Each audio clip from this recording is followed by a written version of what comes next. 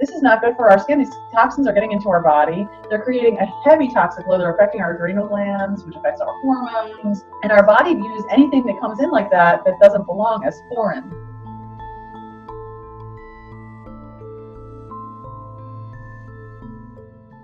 Welcome to the Mindful Soul Center podcast.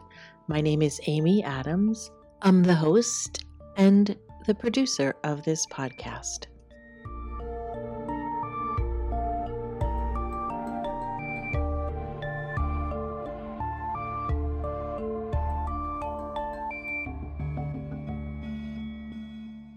This is part 2 of the interview with Shelby John. And in this section, we are going to focus more on the overall holistic living.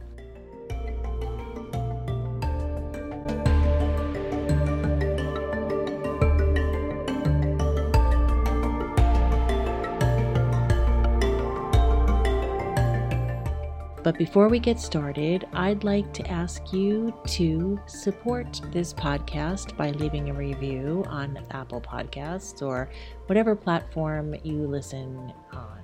It will really help to let other people know about the podcast. And please visit our website, themindfulsoulcenter.com.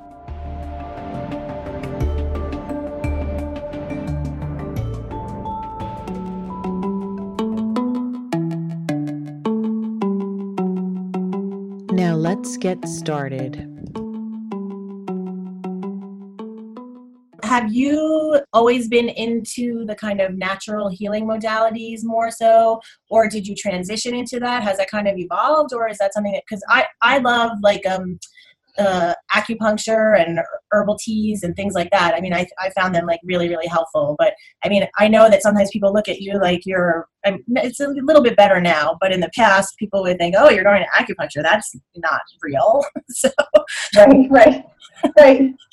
I did transition. I grew up in a family that was, a relatively normal American family. I mean, we were relatively healthy at that time in the 80s, we had a garden. My dad is really into nature and backpacking. So we definitely had that part of our family, but they weren't really overly into health. And so I was always an athlete. We always valued fitness and things. Once I started having children or wanted to become pregnant and start a family, I was definitely focused on sort of much more of the holistic way of living. How can I raise these kids to be super healthy? I started really diving into nutrition and wellness, and I'm definitely not a Western medicine fan, except for big things like emergency medicine. Of course, we need things like that. And I kind of began to understand a little bit more about what was really happening in our country around that, how the pharmaceutical companies kind of run our country, as well as the big food companies. So anyway, in parenting my kids and my pregnancies, I was always wanting to be much more natural. I made my own baby food. I nursed my kids for 13 months. I mean, I did all the things. I didn't want them to ever be on medicines. And then actually when I had my third kid, it was around that time, maybe, we discovered a book called The China Study that was, it's a compilation of 40 years of research by Dr. Campbell and his son. And it's pretty incredible, and it became like this textbook for our lives. It talks a lot about all the different disease systems and their connection to animal products and dairy, and it was really, really eye-opening and educational. So that began a huge transition for our family. That's when I really kind of jumped into learning more about food and wellness and things like that. I also do acupuncture. I have consistently done acupuncture. I have a phenomenal woman in my life. I haven't been lately. I probably should make an appointment, but she's incredible. She's taught me tons, and I rely on her. We do lots of chiropractic work at ART. I use oils. We try to just keep things as clean as possible, food and in our home. And it's not perfect, but we do the best that we can. I'm raising teenagers, so. Right. Well, do you have any kind of resistance on like, I would think the hardest part would be the dietary stuff, especially with teenagers. Right. They were raised this way. So it's hard now. When they were babies, it was fine because I was in control of it, right? So when I transitioned them, so for instance, when they stopped nursing, when they're little, you transition them to cow's milk traditionally is what normally people do. And I was not going to do that. And so I talked to my pediatrician, and she's phenomenal with me, totally believed in everything I was doing, very supportive. And she said I could transition them to soy milk as long as it was whole and not reduce fat. And so I said that was fine. So I just kept nursing them and transitioning them to soy milk. So they never had any cow's milk at that time. And we just stayed that way for a long time. Now they did have some until we kind of learned more about what the harmful effects of that was. So we didn't have a lot of resistance then. We had some resistance with the grandparents, I will say. that was our bigger challenge, like sort of educating them, getting them on board, and like helping them transition into, why we wanted to raise our kids in a certain way. But it's okay, they mostly did what we what we wanted. And then as they've gotten older, the best that I can do is to keep our home relatively clean. In our home, there's really nothing. There's no cookies or, occasionally we have there's some kettle chips up there now, just that was a special treat. There's really just like pretzels and nacho tortilla chips, and like a lot of kind bars and a ton of produce and fruit and, healthy cereals and things, but there's really nothing else food-wise in our home. So what they do when they leave here is sort of on them, and they have been educated. They know a lot, and I'd say they do relatively okay. Would they make all the choices I would like them? No. Yeah, well, they're teenagers too, right? And I had to just accept it. We were out at a tournament this weekend, and my daughter ordered a hamburger because she's been doing that lately at restaurants, and I'm like, really? What are you doing? But I just say, okay, let it go. Yeah. Well, so, and then also, when we spoke earlier, you had mentioned something too, which I thought was interesting about because I know all right, having a clean food is one thing, but then also body products and things too. Right. So, right. Do you want to just tell us a little bit about that? I'll just take a moment here to say too, this is something that you teach to your clients too, right? This is something, whole kind of philosophy. So it's you live it and breathe it and you teach it, and we all do the best we can. We're all not going to be perfect, but I think it's really amazing that I love that idea to live by example, be a model of, and even with our own failings, even if we're not going to be perfect at it, it's really great to live it and teach it, and then help, support others in that. Right. And I feel like that's the real blessing of my job. I have the opportunity to teach women about all of these things that we're talking about. And I've done that through my blog.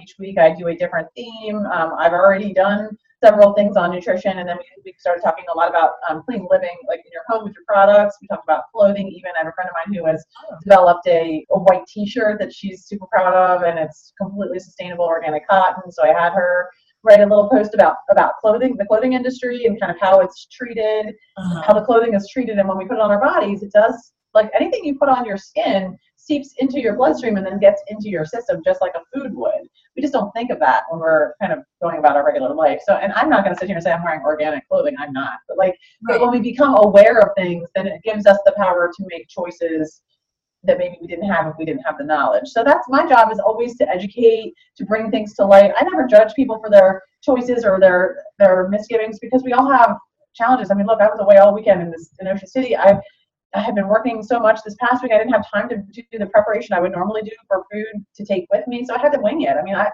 wasn't ideal, but I had to just get through it, and I had to give myself grace on that and say, you know what, it was a couple days, I get back on track. I did the best that I could with what I had at that time.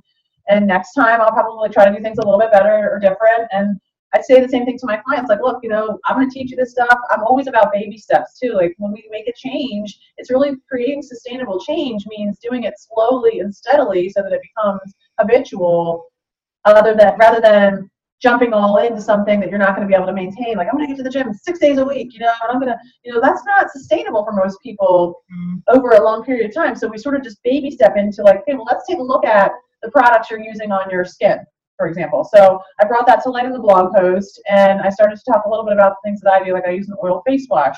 I make it myself. It's very easy. I had no idea about this until a few years it came across in my world somehow. Someone told me about it. I did a little research, and I made it myself with a little, put it in a pump bottle. I bought it on Amazon for $3 or whatever. I use 2 different kinds of oil, almond and castor. It's a ratio.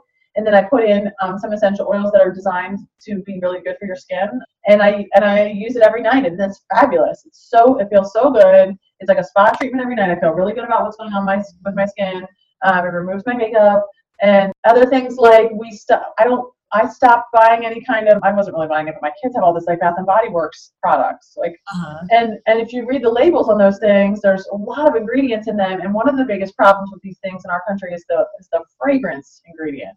It often just says fragrance. Well, fragrance is composed of a lot of ingredients, but they're just not listed in there. It all falls under fragrance. So you don't even know what that is.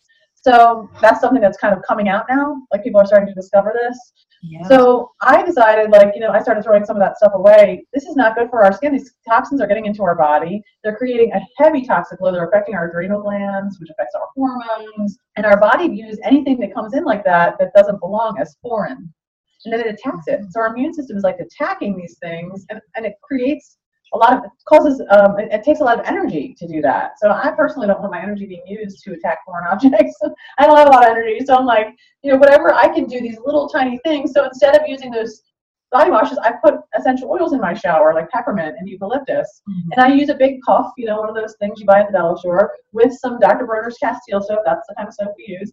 And I drop a few of those drops on my puff and scrunch it all up, and it gets really fragrant. It's so Peppermint is like the awakening essential oil, so you get really alive in the shower. It feels, when you put that on your skin, it gives you like a cooling effect almost, like your skin gets sort of chilly, kind of tingly, and it's fun. It's refreshing, and like, okay, so now I don't have to buy all these bottles of stuff with a lot of stuff in it that's just, and a lot of times they don't even smell good because they just smell, to me, they smell fake.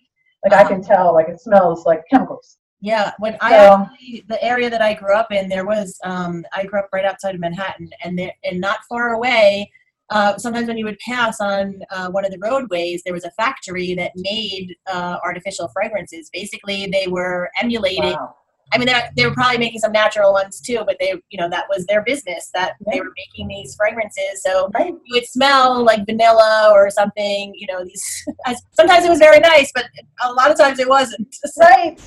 Well, there's a really fabulous documentary too on Netflix if anybody's interested in digging into this more. It's called Stink. It's on Netflix. It's really well done. It's a father his wife died very young from I'm not sure which kind of cancer, maybe breast cancer. They had two very young girls, and then he sort of by accident discovered that the pajamas that he had purchased for his little girls for Christmas were wrapped in plastic. They opened them and they smelled so bad. And he became enraged by this and like wanted to dive into what are you putting on these clothing, and of course nobody would tell him, and then he just kept digging and digging. It was very well done, I thought. And if you do nothing else, now you're armed with the knowledge that they're putting things on our clothing that are chemicals that then go into our system, and maybe you'll make a different choice in buying. Maybe not every time, but maybe sometimes.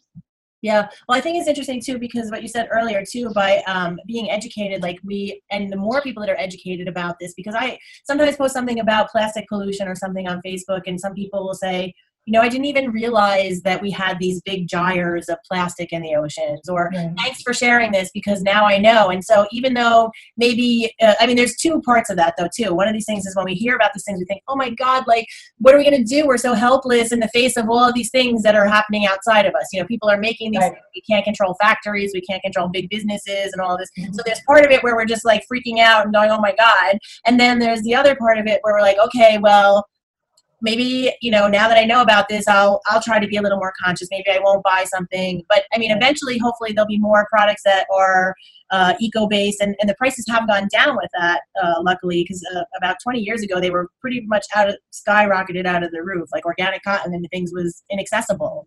You would want to get nice sheets or something. Or sometimes even, I think in Turkey, they were making organic cotton, like beautiful sheets and things, but they didn't label it organic. So people didn't even know. That you can just get these sheets from. But yeah, so I think it's great to have the education aspect of this, is because then if we do every little tiny thing that we do, it could just be something small, like, yeah, all right, whatever, you like that dress, it's beautiful, okay, you're going to get it this time because there's not another alternative.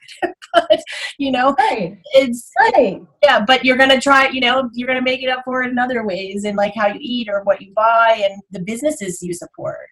So, exactly. We can only make change with our dollars. Let's not kid ourselves. None of us, neither you or I, are going to make the world plastic free, or we're not going to change that situation in the ocean. And I'm not going to change the fact that sustainable farming is an actual real option, and our factory farms have an amazingly humongous environmental footprint.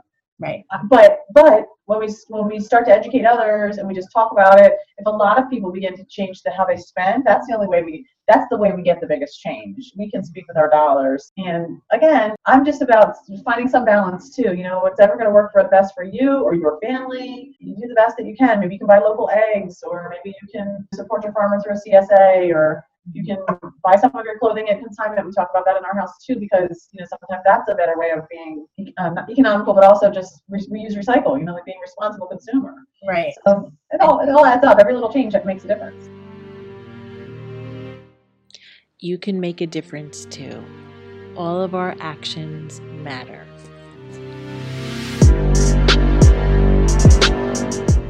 I really enjoyed my conversation with Shelby and learned so much, and I hope that you will too. Now, if you want to learn more about Shelby and her work and EMDR and anxiety, you can listen to part 1 of this interview. And I want to thank you for taking the time to share in this experience today.